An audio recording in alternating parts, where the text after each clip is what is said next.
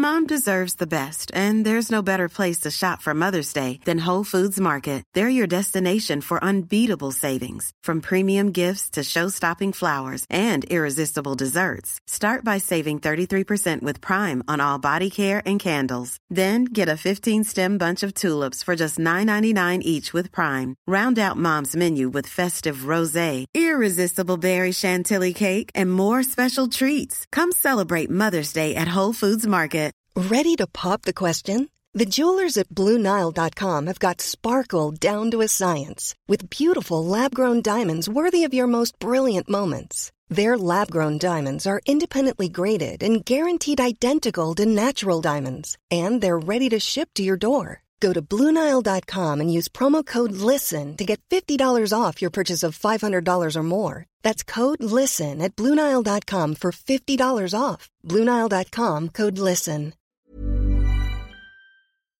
Adam Boltwood, 1 point to you, 0 point to myself. I'm sorry. Eat my shorts.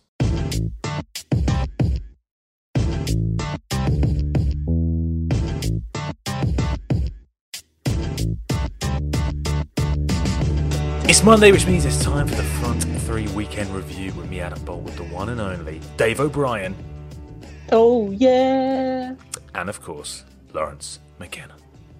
Yeah. Lovely stuff. Thank you so much for joining us on the Front 3. We are, of course, talking the Sadio Mane Show. Leicester continuing their free fall, as well as the Liga and all the action from around Europe. We'll also be revealing our Player of the Week as voted for by you on Twitter. No Manchester United player in the nominees this week, Dave. You must be very disappointed. Yeah, but I can keep that to myself. I'm happy with the boys, Juan Mata, Mkhitaryan and Martial. I couldn't pick which one was the best, so I couldn't put someone in because I thought they were all excellent. There is one man who was excellent and is included in the poll, Lawrence, and that is Sadio Mane, the star of the show, as Liverpool beat Tottenham convincingly 2-0. Tottenham, of course, maintaining their unwanted stat of being unable to beat a side away from home in the top six. Liverpool, of course, keep up their impressive record against those very same top sides. Apart from Mane, overall, it was a fantastic display, Lawrence. Jurgen Klopp's side ending their recent poor form in style. I'm sort of, yeah, all right, yeah. I think, I don't know, I feel a little bit contrasted about this game because for weeks people have been saying, Liverpool, they can't break a team down, they really struggle. And if I'm honest, I think it's not so much that Klopp got it right, though his team did, and they do deserve credit for that. I think it's more that Poch got it wrong, or at least didn't play the team that I think a lot of people expected him to. I felt like Spurs should have gone there with a back three. I felt like they would have been a lot more compact. Liverpool would have struggled to break them down, and they would have been able to break on Liverpool with the likes of Son and Kane, who did have chances and did get into areas and clearly found Liverpool's soft centre. People are talking as if this is some sort of turning point for Liverpool. And I agree that confidence is a huge part and the psychological factor is big for Klopp. But tactically, I don't think anything's changed at Liverpool. And I still think the same problems exist. Living up to this negative Liverpool fan reputation. It's not negative, it's realistic. I mean, Dave, have I said anything wrong there? Have Liverpool proven anything that anyone's put out there? That it doesn't make any sense. So I think the one thing that completely stood out, the performance against Tottenham, the intensity was back. Liverpool haven't been as intense this season. It's reflected in terms of how many tackles they've won in the opposition's half. Before the Liverpool game, both Spurs and Palace had won more tackles in 2017 than Liverpool. The year before that, 2016, Liverpool were miles ahead. I didn't feel they had that same intensity in recent weeks. The games that they played in January, they didn't have that same aggression. But I think with Sadio Mane in the team, and him coming back into form and him back being fit, it completely changes this Liverpool team. Because if Sadio Mane presses, Lallana presses, the rest of the team presses, Spurs got no time on the ball in that first 20 minutes. And I think that won them the game. Gegenpressing was the playmaker. Gegenpressing won Liverpool this game of football. And it was simple as that. But Spurs' composure, like you mentioned, team selection. Obviously, with Vertonghen out injured, it's difficult to replace a player of his calibre. And I didn't think Dyer stepped in very well. Wanyama had his worst game in a Spurs shirt. Victor Wanyama's been so good this season, but was just too sloppy on the ball, too slow on the ball. And Liverpool just capitalised that, and Liverpool were really good. Yeah, I agree. Lawrence doesn't want to give Liverpool the credit. He just doesn't want to give it. I think you're right, Dave. You highlight that sort of blistering start by Liverpool. Spurs clearly are taken aback by that. They struggled to cope with it in those opening 20 minutes, the opening half an hour. But despite the tempo, but they also played themselves into trouble. They played themselves into that. Of course, I think Dave is right to point out individually. I was convinced Victor Wanyama had been replaced by an imposter. Moussa Dembele wasn't the player he usually is. Dyer has been usually reliable at the back, whether it be in midfield as well. But there was a lack of composure from him. I agree with what Lawrence is saying, though, Dave, in terms of the way Pochettino approached the game. It's hard to escape the feeling he played into Liverpool's hands. That high line exposed on numerous occasions, acres of space for players like Mane to run into. It was a bit baffling almost when we've seen how teams have managed to frustrate Jurgen Klopp's system in recent weeks, no? Yeah, no, I kind of agree there, but I think that's something that Pochettino, as a young manager, maybe needs to adapt to and learn that, there is a different style of football that will beat this Liverpool team that isn't that. But I kind of I feel a bit sorry for Pochettino because I feel if Tottenham had played a back three with Vertonghen, Dyer and Alderweireld, that would have given them a better platform in terms of playing out of the back. You think of the Liverpool press, say it's played potentially four men on the opposition, so that's going to be usually taken up maybe the two centre-backs, the two central midfielders. So that's sort of like a 4-on-4 that Liverpool had created against Spurs in an attacking third in a defensive sense. That's quite a complicated sentence, but hopefully it makes a little bit of sense. Going back to if they're playing a back three, that means they've got an extra man in there. So they would have had three centre-halves, two defensive midfielders, and they would have had a 5-on-4. So there would have been an extra man to rotate the ball. So I kind of, I understand why Pochettino would be blamed, but also I think he's a little bit unlucky that Vertonghen's gone out injured. And it was a game that potentially he should have changed it up and been a little bit more defensive. But I feel if they played that back three, if they played the 3-4-2-1 they were played against Chelsea, I think Tottenham would have got a result here. That's exactly what we were saying. That's what we said in our preview, though, is Spurs should go there and sit. And, they did it against Chelsea. They've proven they can do it. I don't understand why they didn't do it against Klopp. And I also don't understand why now everyone's I partly understand it. I think a lot of people want to set Liverpool up for another fall or want to sell it as, Liverpool, that they only perform in the big games. And to some extent, that's true. Dave said the intensity was gone. No, the intensity wasn't gone in those games. It's literally that Liverpool do turn up for the big games. And Klopp said it himself. There needs to be consistency. And there hasn't been. So you're not confident, Lawrence, that this is indeed a turning point for Liverpool? I mean, a lot was made after the game about this players-only meeting that Adam Lallana revealed Jordan Henderson called these clear-the-air talks. Seem to work, but you're not buying into it? I can't profess to be on the inside of the club. I imagine they were good talks. I imagine that they probably did need something like that. I think Klopp probably has harked back to the time when he was under the cosh at Dortmund. I imagine he's also telling the players, look, it took me time as well at Dortmund. I finished, I think, 5th and 6th or 4th and 6th in the Bundesliga the first 2 seasons, but then things began to click. So I think he's been using that psychology, and I think he will. He's infamously a very psychological manager. And, there were a lot of people talking him up for the weekend. Lewandowski was talking him up, saying he was a manager that made me believe. Pep Guardiola was the manager that made me see the way the field works. Seems to be the way that a lot of players feel at Liverpool. Even Mkhitaryan, who's a Manchester United player now, was saying he owes a lot to Klopp. So I think, there are a lot of people giving him the backing that he needs. I think he will try and turn this into a turning point. And, rightly so, as a Liverpool fan, I don't want to take away from that. But that doesn't stop the same criticism that I think Liverpool have received in recent weeks, and one that I think has been there all season, that can't break teams down when they sit back. And at the same time, they are still very soft at the centre. You can't deny it, Adam. Spurs had a terrible performance, but still managed to create chances. Son got through 1-on-1 with Mignolet. They missed quite a few close chances, and had they played 2 better balls and been more on point, arguably it would have been a different result. Maybe, even 2-1 looks closer, doesn't it? I think 2-0 maybe flatters Liverpool, and that's what worries me. There's still not the consistency or the game plan in place to beat every side in the league, just the Chelseas or the Spurs who go out there and attack. Perhaps. I think, however, those opening 30 minutes, it could have been 3-4, 5-0 potentially. Liverpool was so dominant. But that's happened. But we know that happens. That's not Liverpool's problem.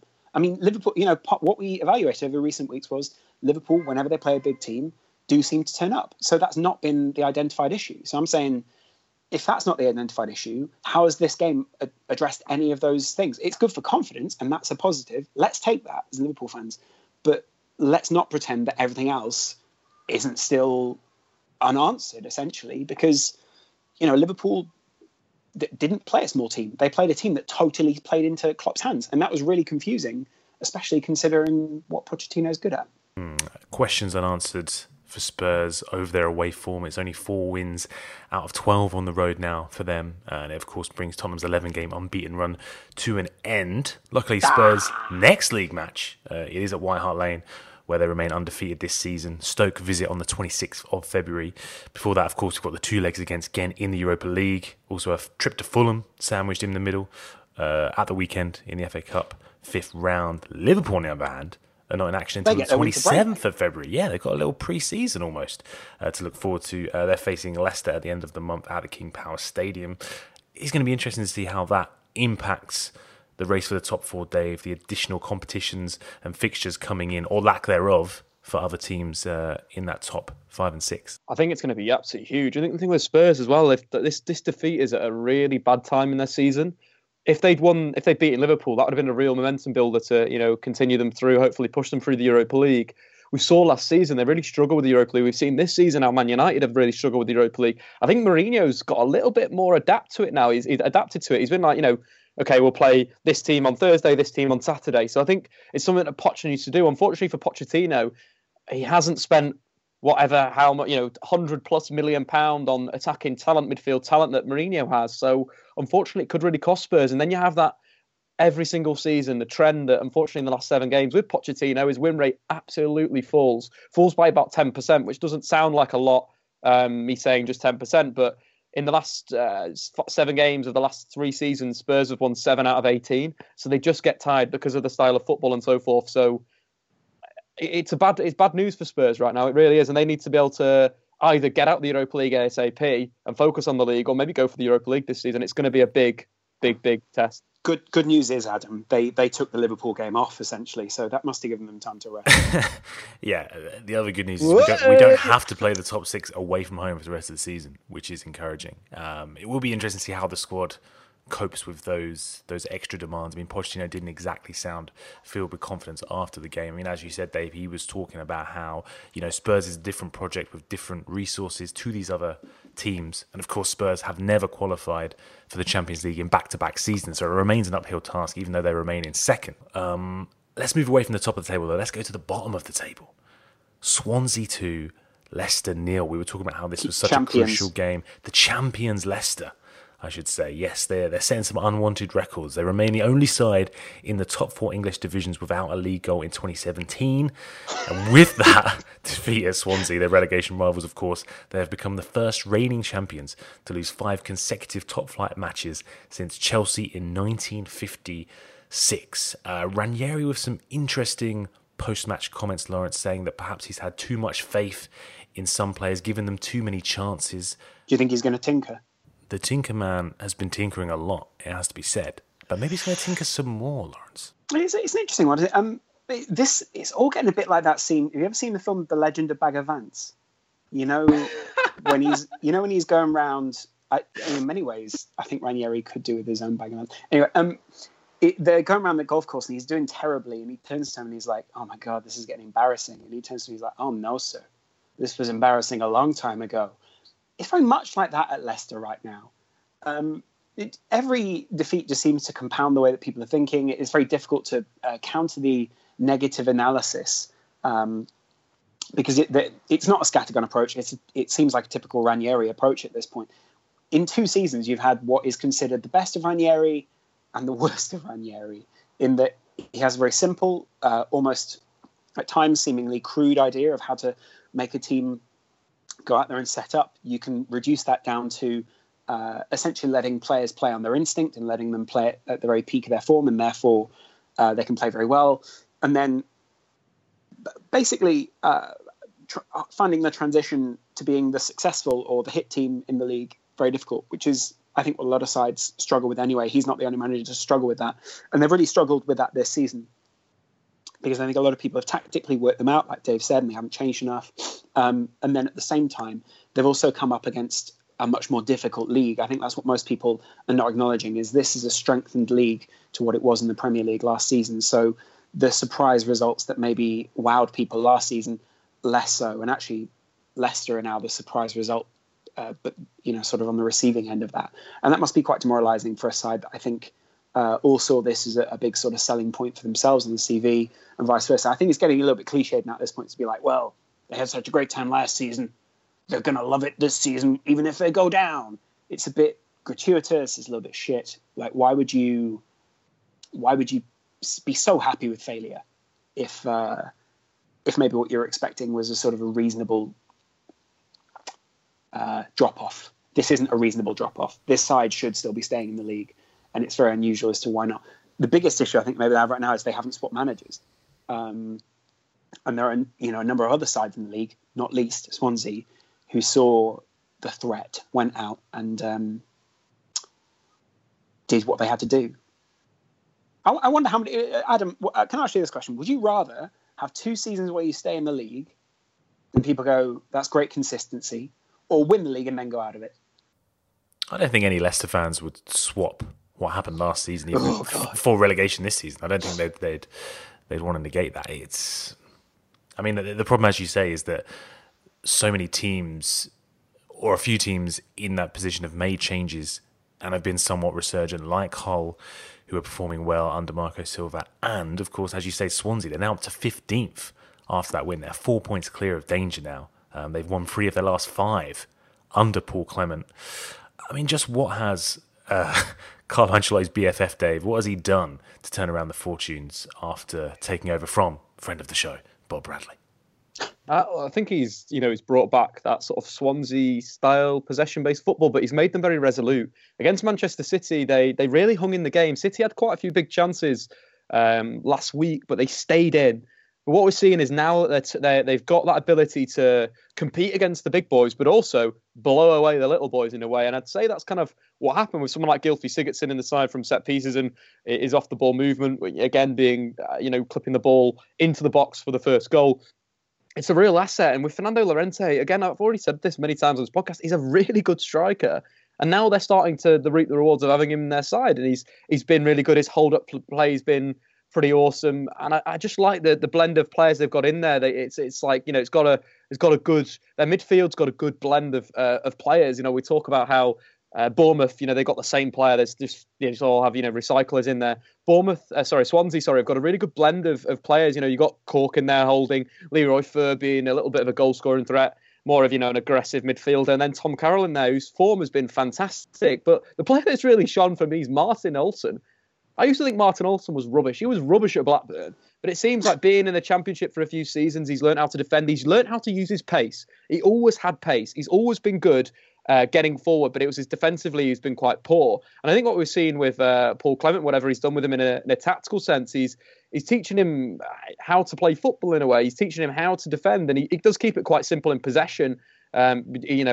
With the ball at his feet, he's quite direct, and he will, when he gets to the final third, he does cross, but he's doing everything right. And he's a player that I like, players that prove me wrong, and he's a player that's definitely proved me wrong, because when he was signed for Swansea, I sort of turned my nose on that. I thought, yeah, seen him before in the Premier League for Blackburn, wasn't very good, and now he's really coming into it, and he was fantastic against Leicester. Prove me wrong, children. Prove me wrong. All coming up, Millhouse then for Swansea at the moment. Another team, very good. Another team gaining points in the battle against relegation, looking quite comfortable now. Burnley earning a point against Chelsea at home. Chelsea missing the chance to go 12 points clear at the top of the Premier League. They have to make do with just the 10 points, unfortunately for them. Dave, talk to me about Sean Dyche. He exploited Chelsea's vulnerability down that left-hand side, did he not? Yeah, it's a vulnerability, and it's something that you potentially could exploit, and they did well. But if you think about the Burnley side, it's more of a unit, and I think they just exploited Chelsea. They defended very, very well. Burnley are very, very difficult to break down. They sit deep. They go very, very long. An interesting stat coming out of the Chelsea game is they completed 63% of their passes. You're looking at an average Premier League team, you're going to hit about 80 to 85, probably 80 to 90, let's say, average pass accuracy. And Burnley, 63%. They were just going long. And it kind of, it helped them that they were giving Chelsea the ball, because Chelsea have been so good this season, nicking goals and then sitting back and counter-attacking. What Burnley did, even though they went a goal behind, they were just like, right, you have the ball. You have the ball, and then we'll get set pieces, we'll get crosses into the box, and we'll do, a classic English style of football. And Sean Dyche deserves a lot of credit for that. And it more than exploiting the left-hand side, it was more just that they kind of did something that not many teams have done against Chelsea and given them the sort of forcing them to dictate. Matic didn't have the greatest of games because he's been good this season at breaking, destroying, and then getting into that final third. But with Matic this season, he hasn't been great at playmaking.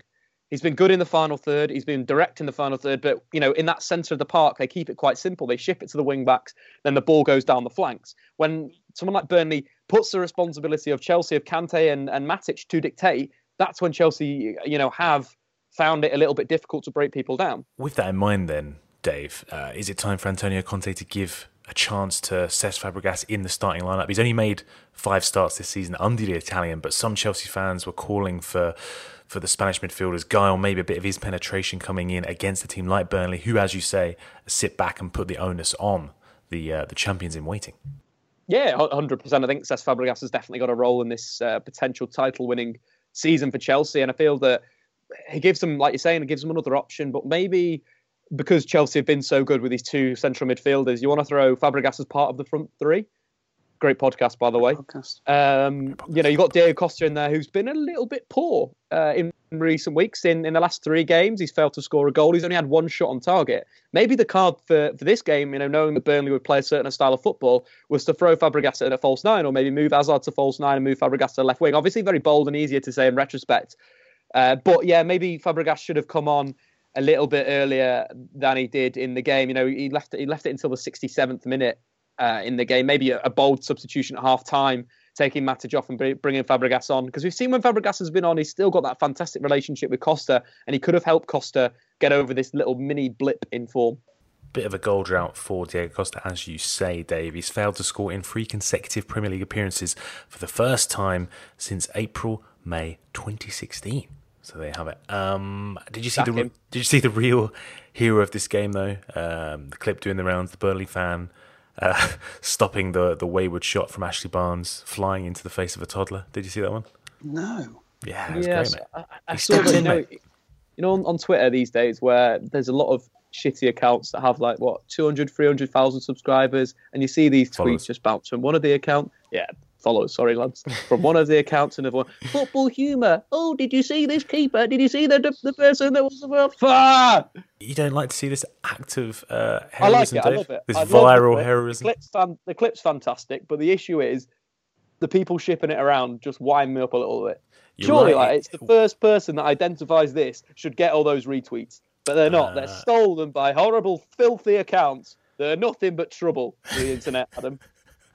You're right in that when I did see this clip, it did pop up on 10 different accounts, all with the copy, if you will, of the same copy. Not all heroes wear capes, it said.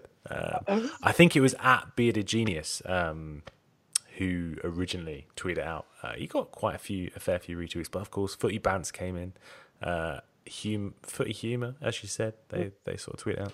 Still stolen, mate. Almost like people are paid almost nothing in order to retweet things. Yeah. So something we've seen before, and something that a few accounts I know and have worked with in the past get very angry about people just copy and pasting, and it's pathetic. What do you get paid for? You get paid for to create content. So fucking create content and stop fucking copying people. I'm not sure they do get paid to create content. I'm pretty sure they do actually get paid to do exactly what they're doing, Dave. They get paid for, Adam, you know this phrase. You went to the same university as me. Journalism. Journalism, mate. It's what it's all about. It's all about journalism in the modern day.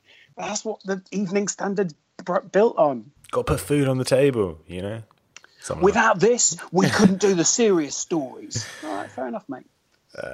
Let's talk about Arsenal 2, Hull City 0. Arsenal winning at home again.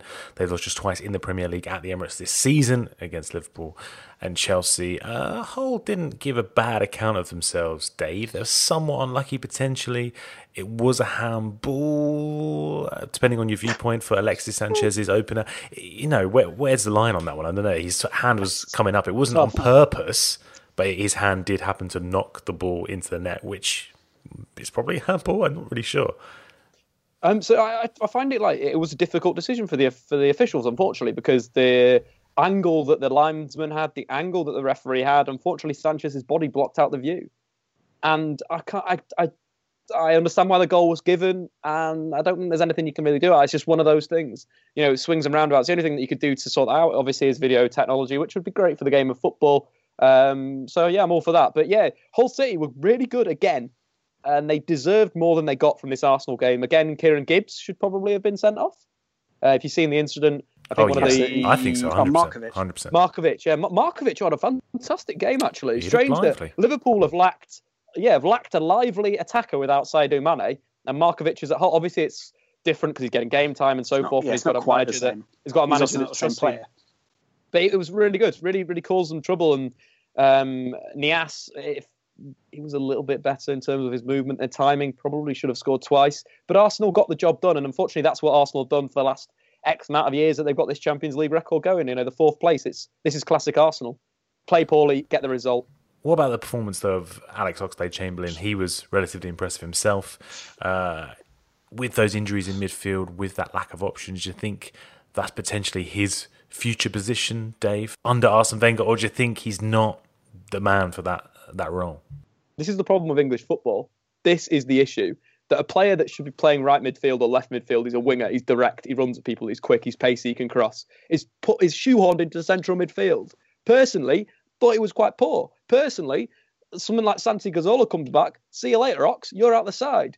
Someone like Xhaka comes back, Ox is out the side. This is only because he has to be there. This is it. It's one of those things where because Oxlade-Chamberlain hasn't been given a consistent position, he's shoehorned into all these other positions and it's costing him.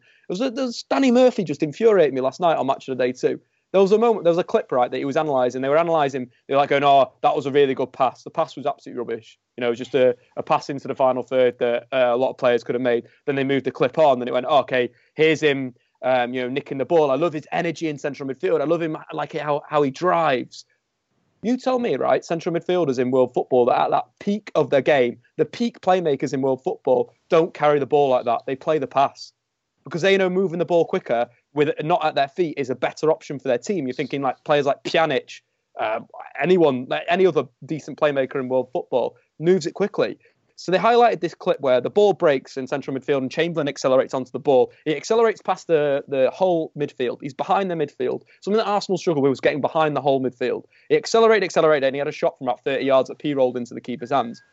I'm thinking, what the hell is going on in your head in terms of decision making? That is atrocious. Danny Murphy's like, yeah, fantastic. That's what we want to see more from the Ox. Driving through midfield, you're thinking that is a total shite, Danny Murphy. And yeah, again, frustrated me pundits this season. First, I believe Marco Silva, who has turned Hull around. The crazy thing was that as well. Something that came up back watching that whole game was just before the game started, the commentator was like, "Yeah, Marco Silva's won at Arsenal before. His Olympiacos side beat Arsenal 3-2 in the Champions League. Paul Merson's supposed to be an Arsenal expert, having been at the club, and he didn't even think about that."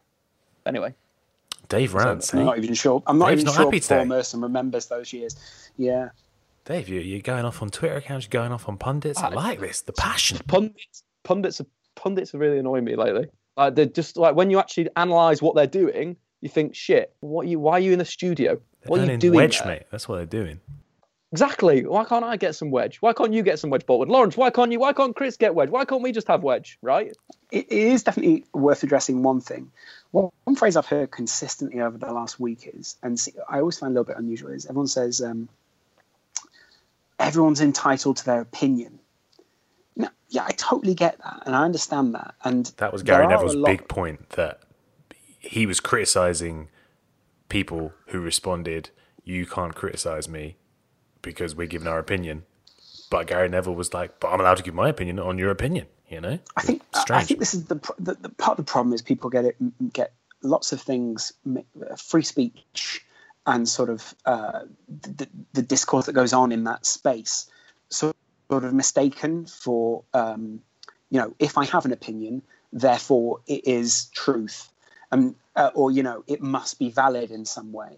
I think the problem is, even on our podcast, I think a lot of places, and especially in sport, like there's not very much recognition that most people are speaking from their own perspective, and therefore it probably is quite a flawed area, or there's a flaw in it in some way. I think a lot of people, what a lot of pundits are trying to do, and a lot of networks try to speak from a quite final point of view to make it look like, oh, we need to argue, or the debate needs to go on. I think everyone's getting a little bit lost in that right now in a football space where you have to be right. And I agree, there has to be something you can quantify it with. But I often, I guess I just get frustrated with everyone being like, I'm entitled to my opinion. Yeah, and I think you're right, Adam. Your original point comes back there. I'm entitled to disagree with that. Do you know what I mean? I think people think as long as you have an opinion, it's right. You're right that there's a conflation between an opinion, the truth, and facts. Just because you have an opinion doesn't mean it's right. Doesn't mean that it is an absolute truth. People seem to confuse those finer those two positions. Points. Yeah, it's a post-Trump world, mate. It's a post-facts world. You know, we're living in. But this opinions are truth for quite a long time. I mean, but it's again worth saying, like, what happens on it's so weird to watch. What happens on the back pages always end up on the front pages in the end. And, we're seeing it quite a lot at the moment. A lot of YouTube accounts, a lot of people like that are gaining more of a voice on the right wing and on the left wing. And arguably, because there's no sort of, not regulation, I'm not arguing for sort of government control, but because there's no one in there sort of say, well, that's not really a fair thing to say, or I don't know, how can you quantify that? And there's not really anyone picking them up on any mistakes. Everyone's just sort of saying, well, I'm allowed to be here, because you're in the bourgeoisie or you're in the middle bit, you're no better than I am. And I agree with that. But at the same time, there's got to be some sort of middle ground. There doesn't seem to be much middle ground you're either for the BBC or you're against the BBC. You're either for Sky Sports or you're against Sky Sports. You're either for Arsenal Fan TV or you're against Arsenal. Oh yeah, everything's very black and white. A lot of people, but a lot of people who listen to it actually probably grey. And yeah, most people probably. In fact, I think everyone falls into the grey area. But it's just very difficult, I think, most of the time. And that's maybe why we do a podcast, is because most podcasts are grey. Do you know what I mean? Andy Gray. Let's talk about Arsenal before we get too many tweets complaining we're talking too much about politics on a football podcast. Arsenal, of course, next up, Dave, Bayern Munich. Perhaps a real measure of the side. They're expected to beat Hull at home. They should be beating Hull at home. This is the big one. This is the one where fans are going to want to see Arsenal step up and actually do something in this competition. Oh, not at all. Carlo Ancelotti is so good at the Champions League. He just knows how to do the Champions League. It's just one of those things. Completed it, Dave? He's completed it 3 times, Lawrence. He could. I reckon he'll complete it 4 times, maybe this year. And I feel that 4 times in 1 year. He'll attack Arsenal where they don't want to be attacked. He'll break them down. Thiago has been so good at sort of attacking central midfield this season. In terms of interceptions and turnovers, he's really evolved his game. He's won the ball back more times in terms of interceptions than any other player in the Bundesliga this year. So he's going to be a threat, and nicking the ball where Arsenal don't want it. And as soon as he's nicked the ball, bang, they're going to counter-attack.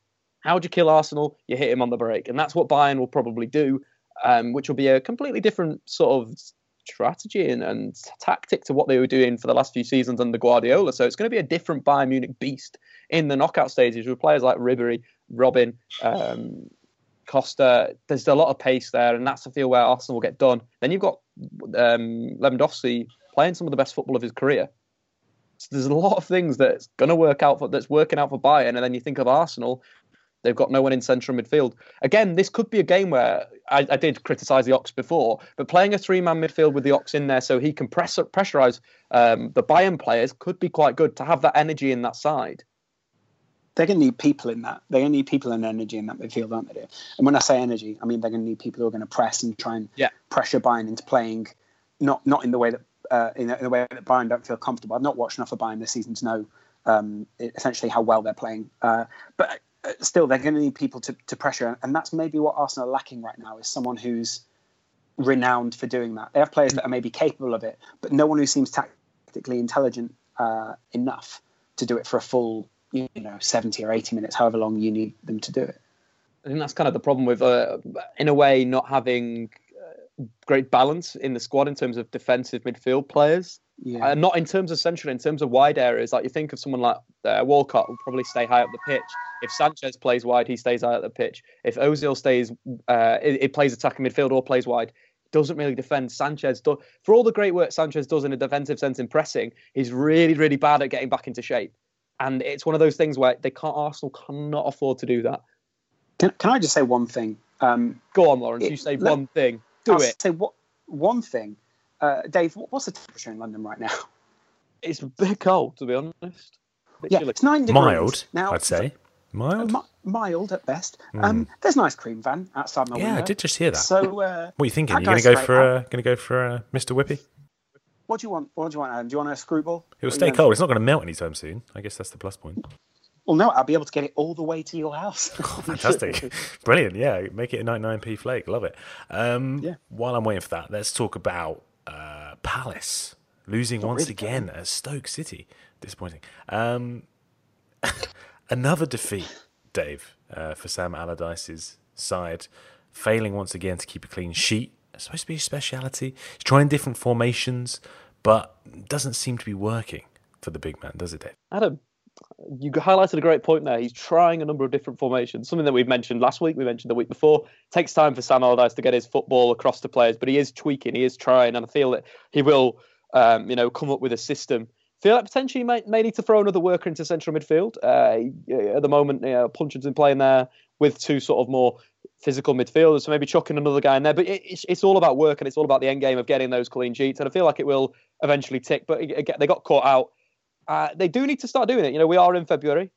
So maybe there is a time that Sam needs to start going, and I will have to start criticising. But at the moment, I'm still giving him his sort of teething time, his adapting time. Well, let me just quickly flip over to Sunderland last season when Big Sam was manager. So it flipped for them in March. So March the 1st, they went on they lost one game in the last X amount of fixtures. What was it, like 10 games? Yeah, the last 10 games, they only lost one game. And that's from March. So Sam has still got, we can criticise Sam. We're allowed to criticise Sam. Well, I'll criticise to March the 1st. On March the 2nd. Yeah, that's Sam the one day. March 2nd. And until then, Sam Allardyce West criticism Ham fans day. Can continue to hate me. Palace have won 7 of their last 46 league games. Wow. Are you saying that as a good or a bad thing? Because actually, in many ways, considering what the club's going through, you can interpret these facts as you will, post-fact era. It's my alternate Pardew. What about Stoke, Lawrence? Up to 9th now. They've actually finished in that position in the last 3 years in a row under Mark Hughes. Is that impressive consistency, or is there a case to be made that maybe he's almost peaked as Stoke boss, that he's hit a certain ceiling? After a certain amount of time, then even then you could sort of say, well, you're one of the 9 best teams in the country. That's still a pretty big achievement. I guess he as a manager will still feel that he would like to take them further. They've invested money. They've given him this. He essentially does have at least a portion of the squad that he probably wants now. He's been given the time to turn this team around. The problem with Stoke is there's too many times where you think, you know what, you could have gone further than this, but you haven't. And the reasons behind that do seem to be tactically based in where Mark Hughes has been outthought or outmaneuvered by another manager. And his system has let him down. And I think ultimately that's part of the problem with Mark Hughes, is that he never managed to find the biting point between system and the people playing it. If you go through that starting 11 for Stoke just the other day, they've still got a few players in there from the previous regime. They've still got people who you say would represent that. Shawcross, Crouch, arguably, Charlie Adam, and maybe even someone like Bardsley. And then they've got a couple of Mark Hughes players in around that. I think he's done very well to make this side and turn that side around to play some more beautiful football. But I think they always had it in them. That's what makes me think a club's always going to roll the dice with Mark Hughes, because they think, well, we've got this, but we could have Marco Silva, or someone who's going to maybe and potentially take them a step further, or Mauricio Pochettino, someone who's potentially going to take them up to the next level. Speaking of Stoke, we have got to talk about Tony Pulis. He came out after the West Brom 2, West Ham 2 draw in his post-match. What are we calling this whole situation? Voicemail gate, should we call it? Not the catchiest of titles. But as I'm saying, West Brom, of course, they stole a draw thanks to Gareth McCauley's last-minute header, 2-2 against West Ham. continuing their impressive form. They've only been beaten once in the last 7 games now, but the result was overshadowed by this whole story, this whole very confusing story that has erupted. Apparently, he came out after the game. He came out after the game this weekend and basically said it was absolutely disgraceful the way Stoke City have spun claims from Mark Hughes, essentially, that he said in his press conference on Friday that Tony Pulis left Ryan Shawcross a voicemail calling Shawcross a loser. Not quite sure why Mark Hughes revealed this in his pre-match press conference. Tony Pulis has not taken it well. He was apparently ringing up Ryan Shawcross to say he's anything but a loser. All just seems absolutely ridiculous, really confusing. I don't know what's going on. But Tony Pulis... Has this voicemail been released? No, Please tell me it's been released. I don't think it's been released. No, it's something that Mark Hughes seemed to make public. The contents of that voicemail on Friday. I'm assuming Ryan Shawcross told Mark Hughes. But this was on over all the newspaper websites, on all football websites, talking about this issue. Tony Pulis has obviously addressed it, and I still don't understand what is going on. I guess he must have called him. He must have gone into a tunnel, and then just the words that he didn't want seem to have rearranged themselves into an order. We all know it happens on Skype. There are times, so for instance, Adam, I could go, I think you're an absolutely loser. And all you hear is, I think you're an absolutely loser. Now, you can take that however you may, but I muted when I said opposite of a... Lawrence, you are such a... Yeah, Dave, you got to complete it, Dave. You're not quite getting the game. You're not quite getting the game there, Dave. Sorry, I was still on mute, Lawrence. I was still insulting you. Sorry, buddy.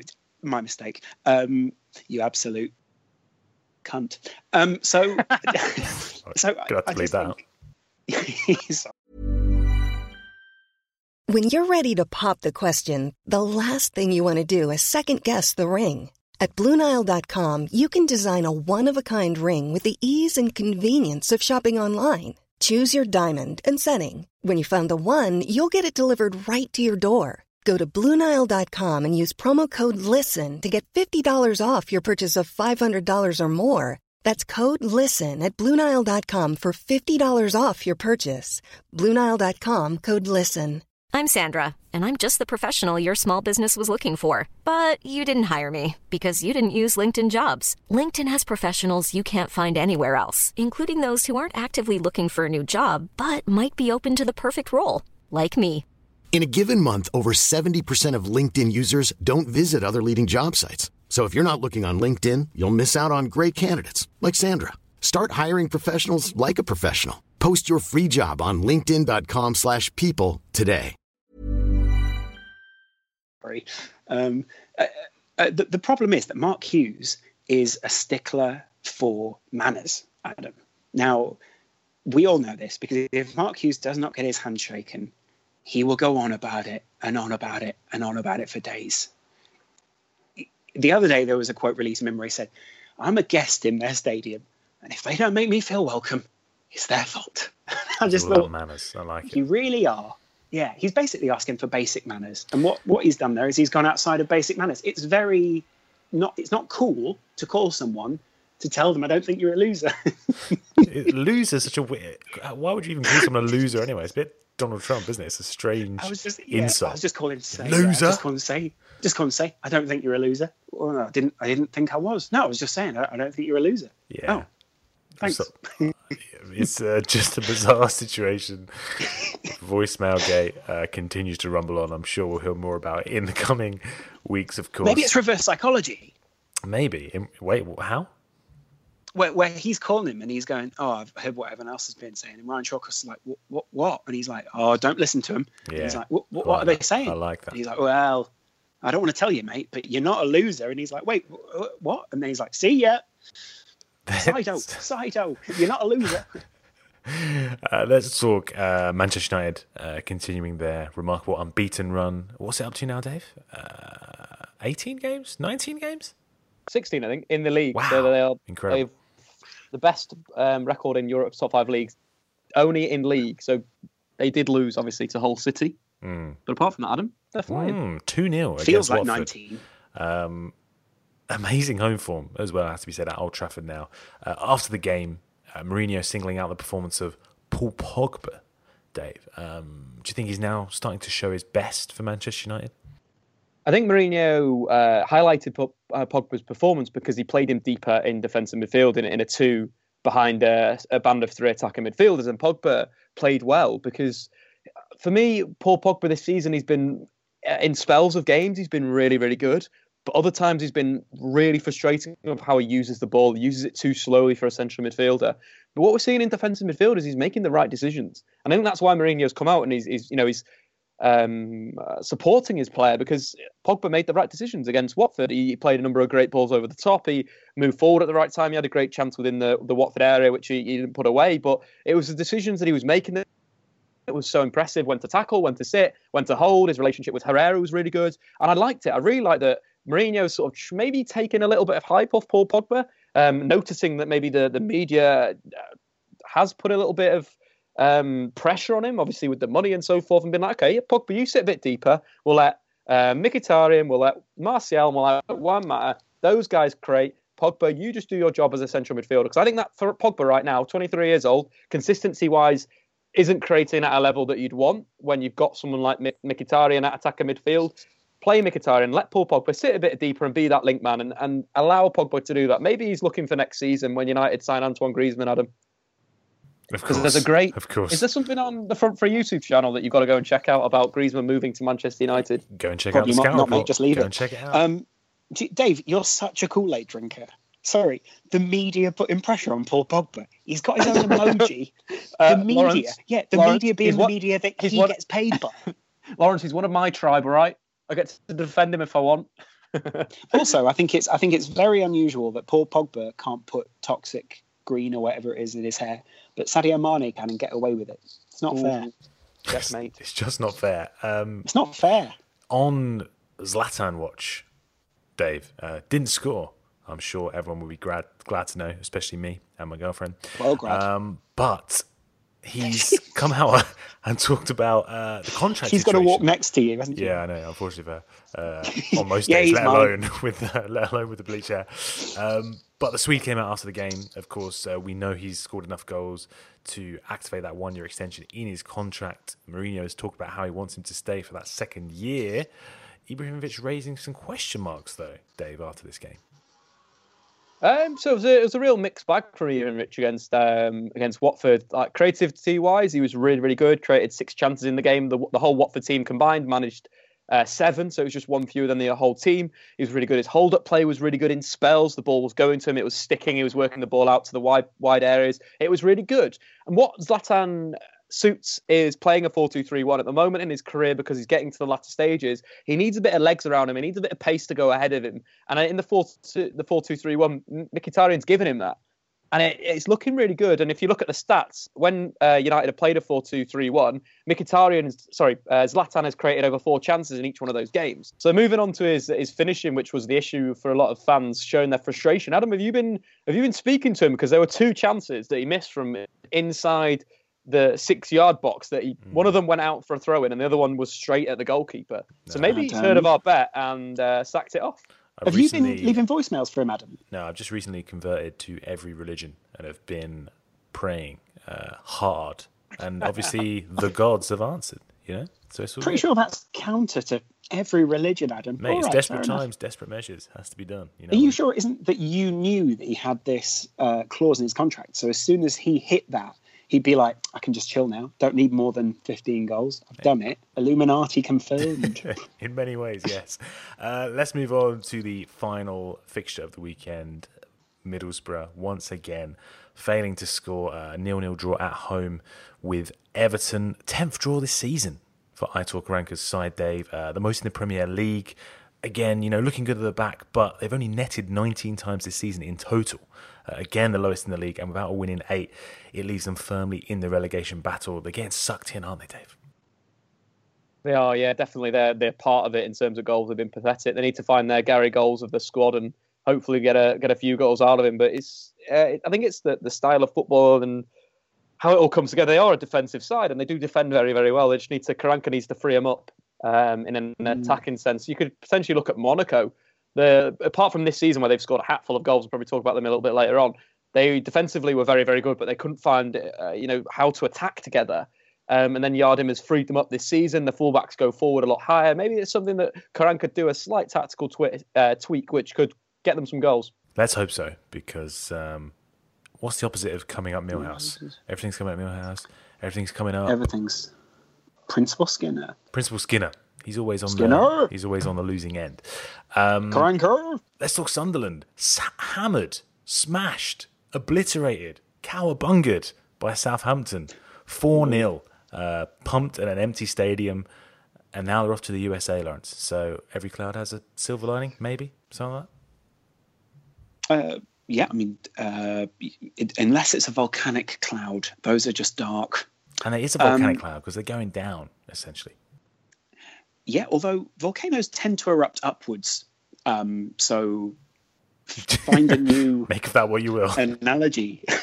Dickhead. I think... So basically, I think Sunderland went into this feeling very confident with themselves and maybe underestimated what was going to happen. The previous game, they won that one 4-0. They managed to get a great result against Spurs, and it felt as if they'd turned a corner after arguably 3 or 4 difficult results. I think they lost 3 in a row and drew twice in the previous 5. So they're on somewhat of a high. I think they came to Southampton expecting something quite different. And this Southampton side are really coming together tactically now. They also came up against Gabbiadini, who hit them for 6 very early on. And then in the second half, they actually did get their shit together. But it was too late by then. They were 2-0 down, and the game essentially was already lost. And as much as they tried to battle their way back into it, basically later on Southampton hit them and made it look like much more of a generous scoreline, should we say, than it originally should have been. The squad just isn't up to it, is it, Dave? I mean, we saw Jermaine Defoe crowned Player of the Year at the North East Football Writers Award this weekend, but as Stephen Gerrard said, without him, where would they be? Yeah, where would they be? And I think it's going to be such a test for David Moyes. If David Moyes keeps this side up, it'll be near on a miracle. And it's his greatest achievement, perhaps. Yeah, probably his greatest achievement. He's to be fair, he's only 3 points off Middlesbrough at this point. So it's tight down there. It is tight, those bottom 6. But I think for me, Sunderland, I can't see a way out of them. I think, as we were saying earlier, with regards to Swansea and Hull, there is that feeling of momentum with these teams. There is that change that seems to have improved matters. With Sunderland, I think it was a false dawn, those 2 results that you mentioned, Lawrence. They do also have 2 difficult games coming up, but then I think so. In the 2 games after this, they've also got Everton and then Man City. But then after that, there are a series of games where you think there are points there for you. There's a Middlesbrough, there's Burnley. I was going to say they're playing Sunderland, which should be easy. They're playing Burnley, Watford, Leicester, and then that's capped by Manchester United. So there's a lot. There's still a points up for grabs. Essentially, the problem for them is, or a good thing for them is, they finish the season at Chelsea. So if it is still tight by that point, you'll have expected that Chelsea may have already won the league, and therefore it's going to be a bit of a different day. As for Southampton, I'm calling it now. As for Southampton, they remain in 11th, Dave. Some awful form they've been on. Out of the last 8 games, they've lost 6 of them. They finally won a game here against Sunderland. Problems in defence, of course, for them. Going forward now with Manolo Gabbiadini there is a shrewd signing that can potentially get them the goals to win games. Yeah, well, since Charlie Austin went out injured, they really lacked a striker that was scoring goals. Shane Long coming in, not doing too great, and other players sort of filling in there, but just not really performing at the same level that Charlie Austin was. But Gabbiadini looks so bright. His movement looks fresh. His touch for the second goal was absolutely incredible. It was a real bit of world-class talent there on show, and if he can consistently perform like that, you may catch a few sides out. You see this sometimes in January where a team brings in a forward that not a lot of people have done their homework on, and he catches them out for the rest of the season. Then next season will be a real test for him to see whether he is at that quality. But I expect him fully to score a few goals for them. Let's briefly preview tonight's fixture then. Monday Night Football. Bournemouth versus Manchester City. Bournemouth without a win in their last 5, Dave. Also shipping goals. 16 in their past 5 league games. It will be interesting to see a few selection questions, Pep Guardiola. Number one, the goalkeeper. Whether he's going to stick with Willy Caballero or return Claudio Bravo in between the sticks. And of course, Sergio Aguero ahead of the game. Once again, his future dominating the headlines with Guardiola bringing up question marks over Aguero's long-term future at the club. Yeah, I think there's 2 big questions there. First up, I think Caballero is going to stay in goal. Unfortunately, Bravo is just not at the same levels that he had at Barcelona. His shot stopping is the real weird one. Before he was good. He's a good shot stopper. It just seems the season confidence or something's going wrong with him. In terms of Aguero, Gabriel Jesus unfortunately has been too good and suits Guardiola's system a lot more than the Argentinian international. And you see his return so far for Manchester City, 3 goals and an assist in the Premier League. Why would you not play him? He looks like he's the part. He links up with Sane and Sterling very, very well. So yeah, I'd keep both of them in, Caballero and of course our pal Jesus. Our pal, eh? Our pal Jesus. Let's talk the action from around Europe then in part 2. First up, let's go to Simon Harrison, football writer, to get a roundup on La Liga.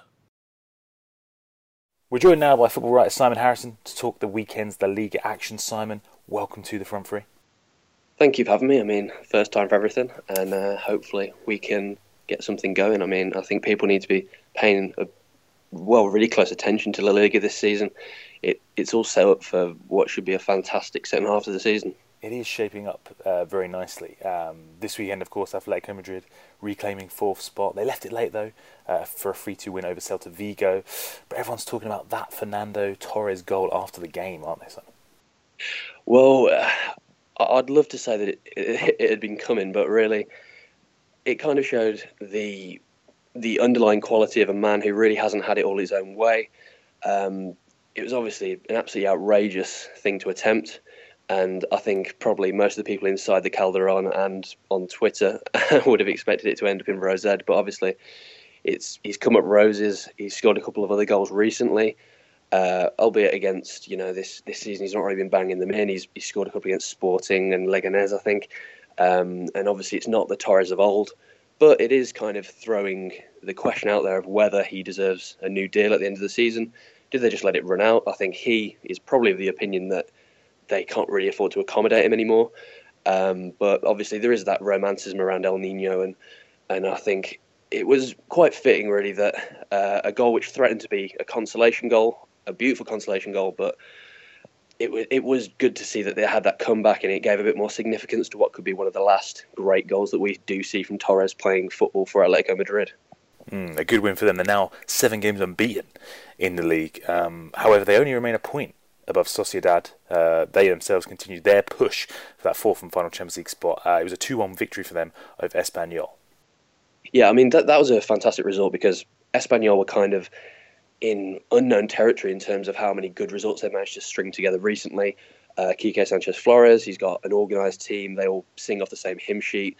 Obviously, we've seen that at Watford in the Premier League, he had kind of a malleable 4-4-2, and he's kind of sticking with the same thing at Espanyol. So, I mean, just to beat Espanyol on the form that they're in was a fantastic result. The injury to Willian Jose could be a big one. It's going to be a big ask for Juanmi to step up and contribute the goals that Brazilian has managed to this season. But with Real Sociedad, I have quite liked this season. They've got some really talented players, and also even when they went behind to Osasuna last week, there is that kind of, they're in the form, and obviously they're in 5th place, and the confidence that comes along with that is that if they do go a goal behind, they don't really worry about it. They kind of have that belief that if they just keep playing how they're playing, something will come out of it. And I think that's quite a powerful tool to have when you're against a lot of different teams that are kind of in the mix for European football this season. And a little bit of confidence can really maybe be the difference between you finishing 5th or maybe further down in 7th and kind of missing out. Before we get to the big two, we obviously have to talk about Sevilla, of course. They remain in 3rd place. They got back on track with a 1-0 win at Las Palmas, Simon. Yeah, it has really been, for me, the summer transfer business that Sevilla did. Obviously, bringing in Sampaoli was a huge coup, I think. But Also, the fact that they've packed their squad out with so much talent and so much talent in offensive areas, it's really it's something that I think that Atletico Madrid are kind of missing this season.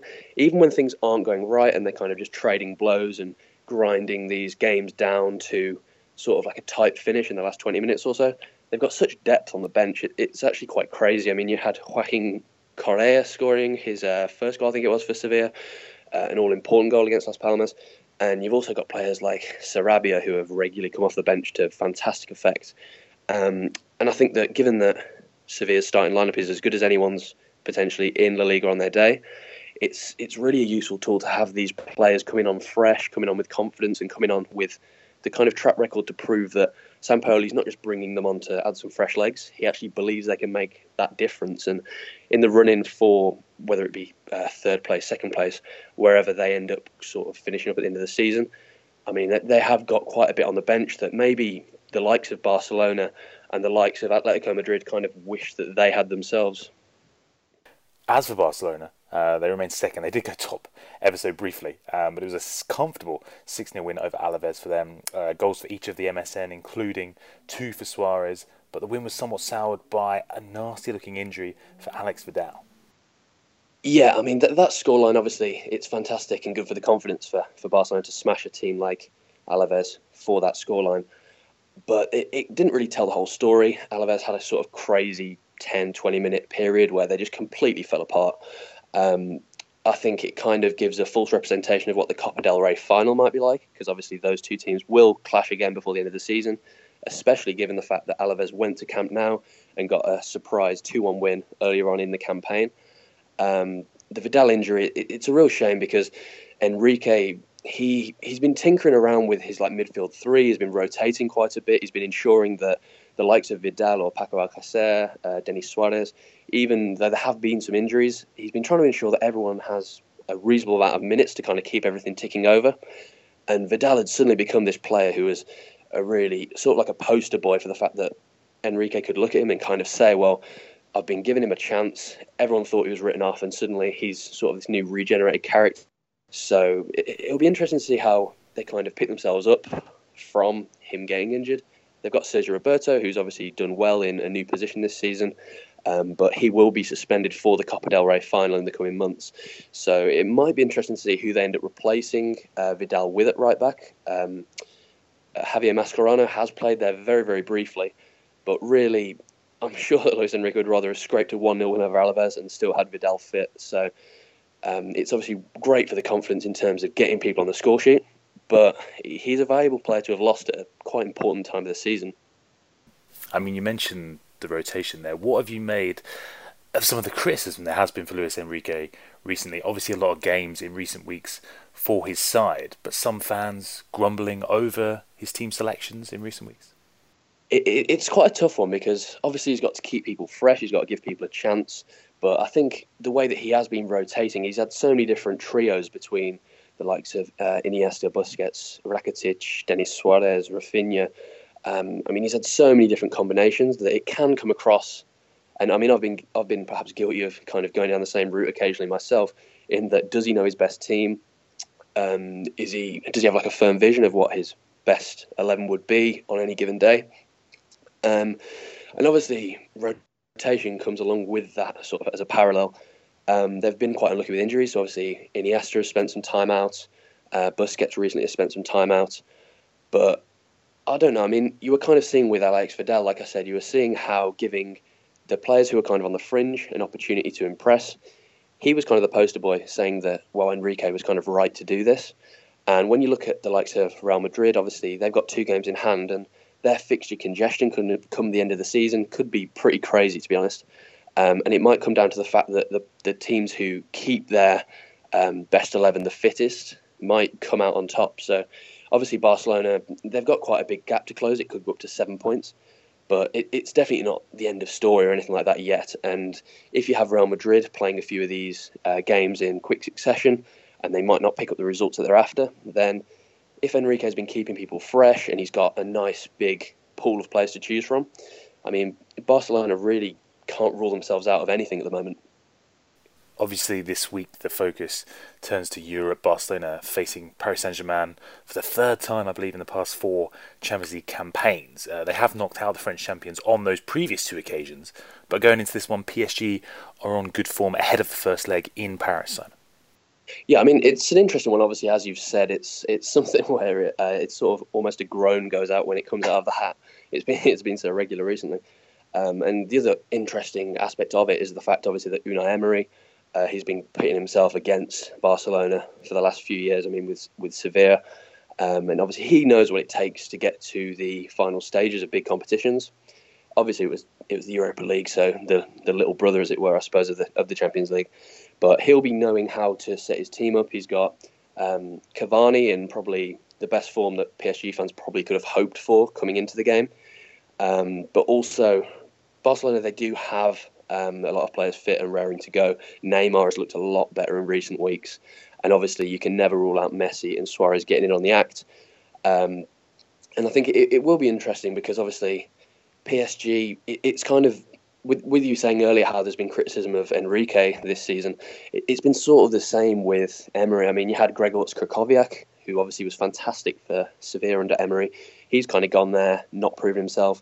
You've had Hesse go there from Real Madrid. He's ended up now at Las Palmas on loan. And I think there are grumblings in terms of a lack of confidence in Emery. And really, the pressure is going to ramp up on him massively if PSG can't get to the later stages of the Champions League, because there was kind of this sense that Emery's going there with that sole purpose in mind. And perhaps even though PSG has become synonymous with League One titles, maybe they'd kind of put that to the back of their minds to focus on the Champions League. So if Barcelona, I would say they'd probably be happy to just kind of even take a narrow defeat or take a draw at Parc des Princes, and then the pressure on Emery will be absolutely huge to deliver, because there's almost a sense that, say, if PSG don't pick up a good result in the first leg, then everything in this season is riding on that game.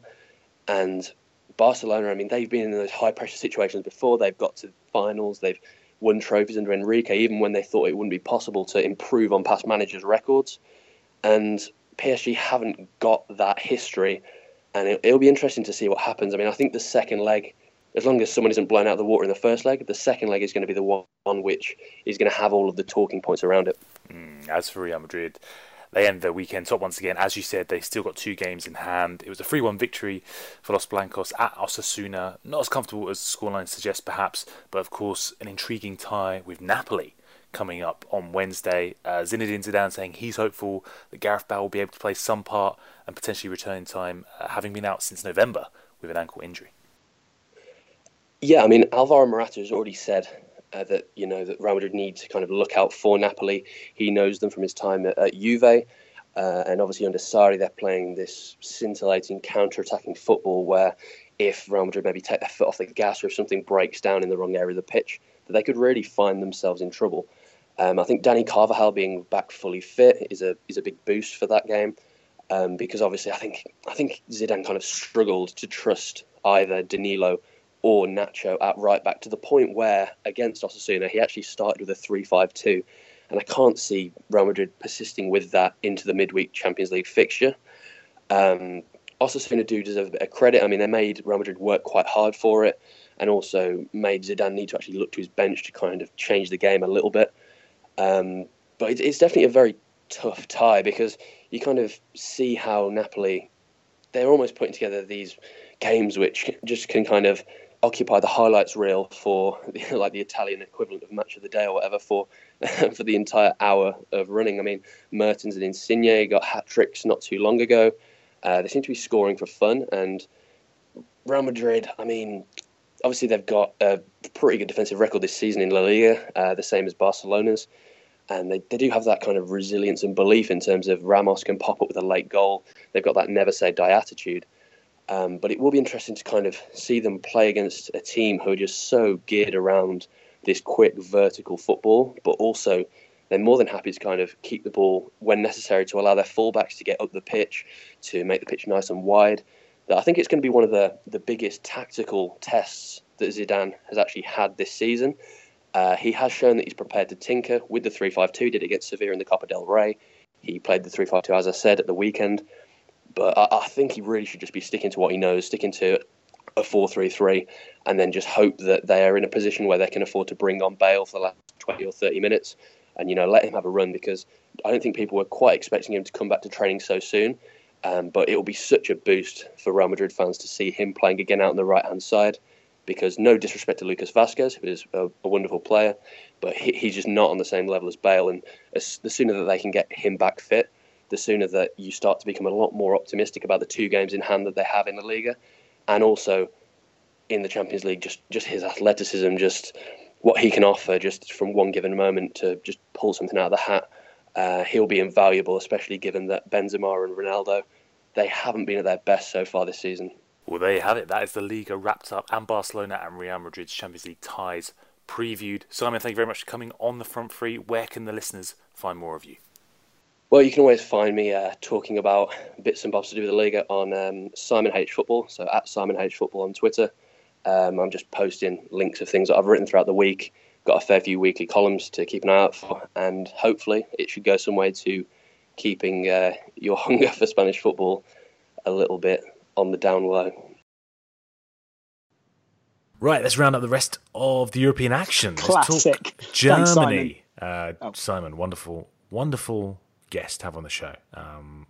Cool guy. Let's talk Germany.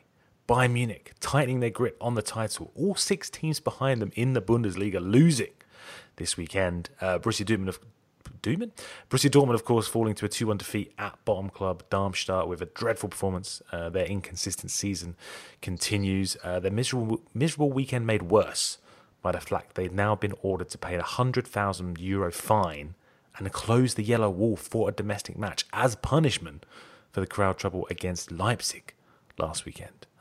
So everything's coming up Principal Skinner for Dortmund as well.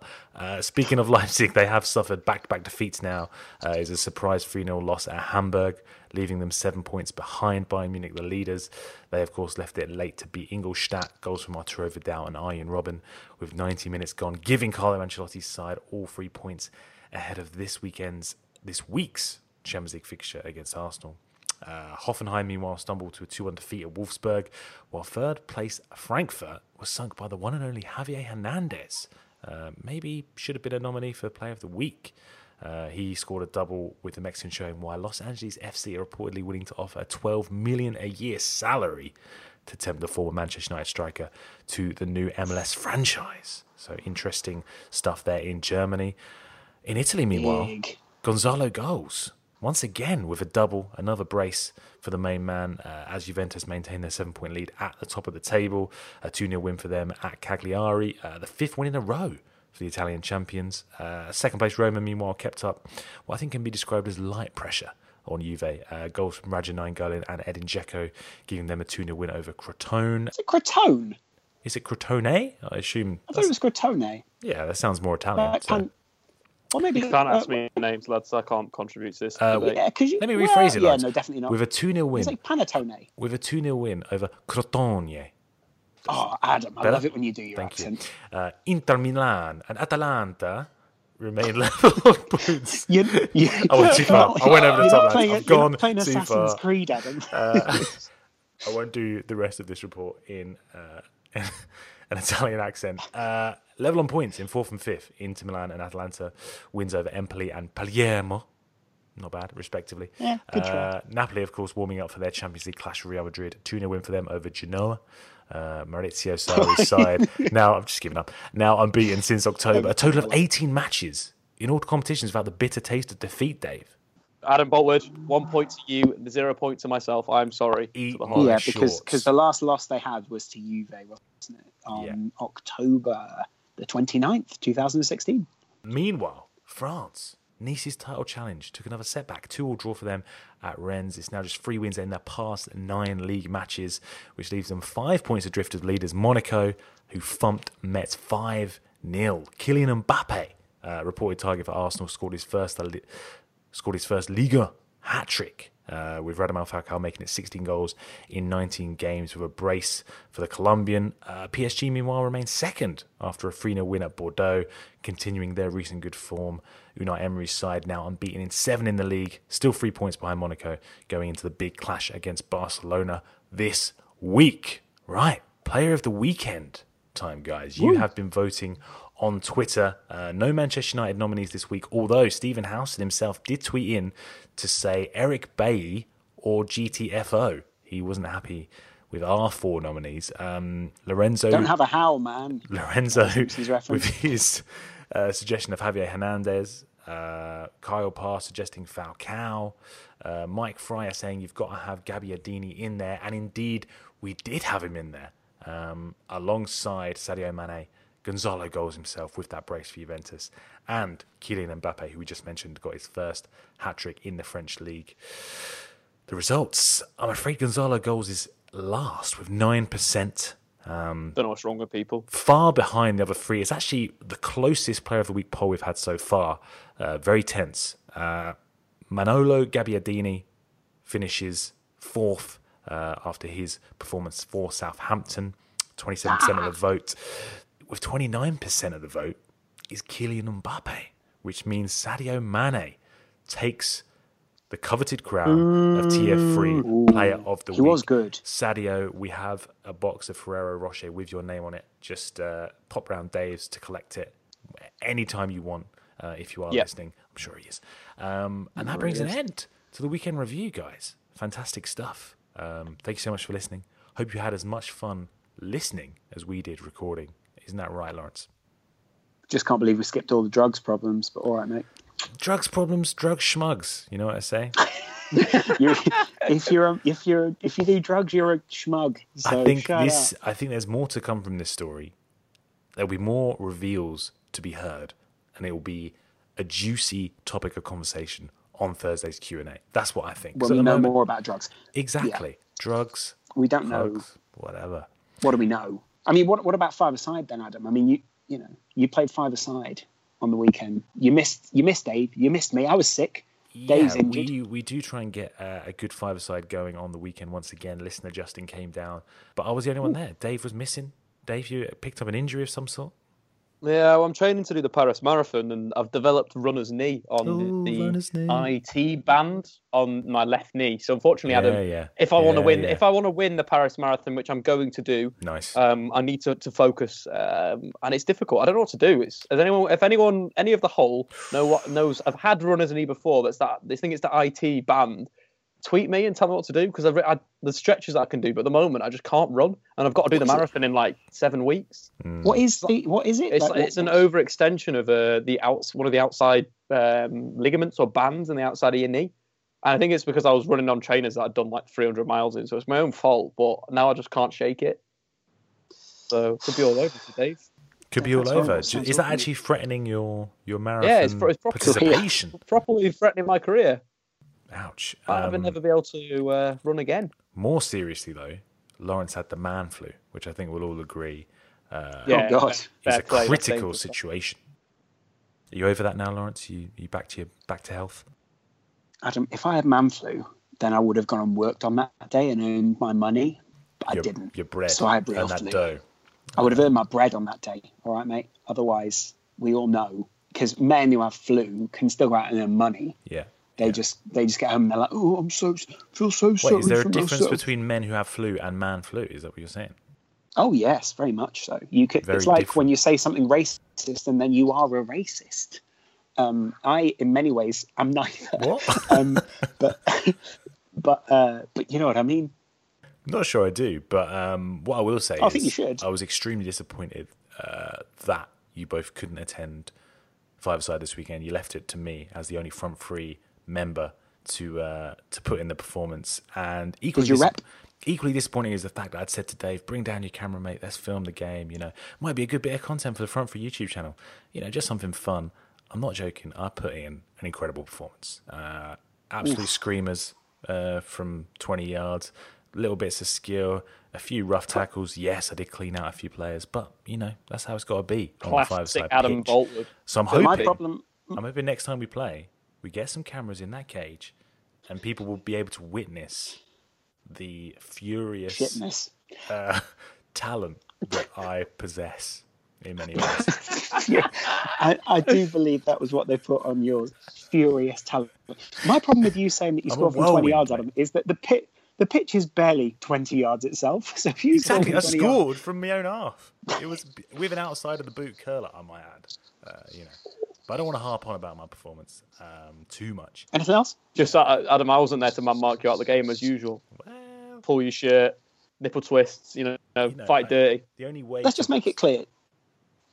Sorry, make what clear? No, Dave's not a good defender. Dave's a confusing defender. Dave does confusing things which make you go, what is going on? And then Dave goes, oh, got the ball. And it'll be like, oh, I'm going to do this thing where I sort of kneel down, look like I'm praying to God. Is get the GoPros in that cage and let the audience, the viewers, decide for themselves, I think I agree. Who is the best player in the front three? It's me. But anyway, guys, we need a team name. Another... So for that, we need a team name. For that reason, you should tweet us with the team name of what we should call the series. Like, we need a series name for this. Sound about five-a-side. Cage Rage. Cage Rage. It is Cage Rage in many cases. I did actually make an awful tackle on the one and only Glenn Cowie. Classic Boltwood. TFR behind the scenes maestro. And Spencer FC Direct maestro. But I actually came off worse. I fouled him and I may have fractured my knee or something. I've got an absolutely massive bruise on my knee now. Adam, I think I've fractured him. Did you break one of those? I think you broke one of your bands, Adam. Mate, do you think you'll be able to take part in the Paris Marathon? My furious talent has left me in a bad state. Lawrence, this isn't a laughing matter. You sound quite a lot like you're laughing, Nick. Well, guys, you can look out for that on the Front Free channel soon, I'm very sure. A nice five-a-side series. I think it would be extremely entertaining. You may be laughing at us as opposed to admiring us, but that's fair enough. Do you think we should also just promo Dave starting a new series this week? Oh, I mean, that could be relatively important. Dave, do you want to plug this exciting new chapter in the history of the Front Free? Daily podcast every single day, Monday to Friday. So not every single day. Weekday, Monday to Friday. It's 24 hours a day, but not at night. Just be a podcast where we're getting the guys on, talking about football. And the first one is going today up on the new Acast. So we'll link it on the Front Free Twitter account. This is exciting. What's the topic of conversation? It's football, Adam. We just talk football, mate. Good. Talk three things that we learned from the weekend, and we're going to be talking Man United return to attractive football, you bet Juventus, and then the race for the top four. So all great topics. Oh, good God. Well, guys, that does officially bring an end to this weekend's podcast. Thank you so much for listening. We'll be back on Thursday with the Q&A as always. Get your questions in on Twitter at the Front Three. We'll also be reviewing all the Champions League action, of course. Very exciting. Until Thursday, though, Lawrence, where can the whole find you? Go find me on the brand new Acast app. We're out there, guys. Go and find Dave and I doing this brand new. Dave's doing it, but I'm sort of behind the scenes. I want to promo it. It's going to be called Statman Dave, the football podcast. Go and take a look. It'll be on iTunes later in the week, on Acast early in the week, so you can get it on Android and on Apple. Now that is exciting. Dave, I think I already know your answer, but where can the people find you? On the Statman Dave football podcast, I think. Listen to some stuff there and check it out. Make sure you do it on Acast as well, because they are great guys. Check it out. You can find me on Twitter at Adam Boltwood, tweeting super hot fire every single other day. Would you say you rage? No, I wouldn't say I rage at all. I'm a calm and composed individual who uses my cool head to tweet a mixture of banter and analysis or something. Anyway, I've never heard something so pretentious said on this podcast. What about the bit where I said I was amazing at football? And no, good point. Yeah, good. Guys, we'll see you on Thursday. Mom deserves the best, and there's no better place to shop for Mother's Day than Whole Foods Market. They're your destination for unbeatable savings, from premium gifts to show-stopping flowers and irresistible desserts. Start by saving 33% with Prime on all body care and candles. Then get a 15-stem bunch of tulips for just $9.99 each with Prime. Round out Mom's menu with festive rosé, irresistible berry chantilly cake, and more special treats. Come celebrate Mother's Day at Whole Foods Market. Mom deserves the best, and there's no better place to shop for Mother's Day than Whole Foods Market. They're your destination for unbeatable savings, from premium gifts to show-stopping flowers and irresistible desserts. Start by saving 33% with Prime on all body care and candles. Then get a 15-stem bunch of tulips for just $9.99 each with Prime. Round out Mom's menu with festive rosé, irresistible berry chantilly cake, and more special treats. Come celebrate Mother's Day at Whole Foods Market. Until then, have a fantastic week. And remember, cowabunga. That's the only Simpsons quote that came to my head. Disappointing.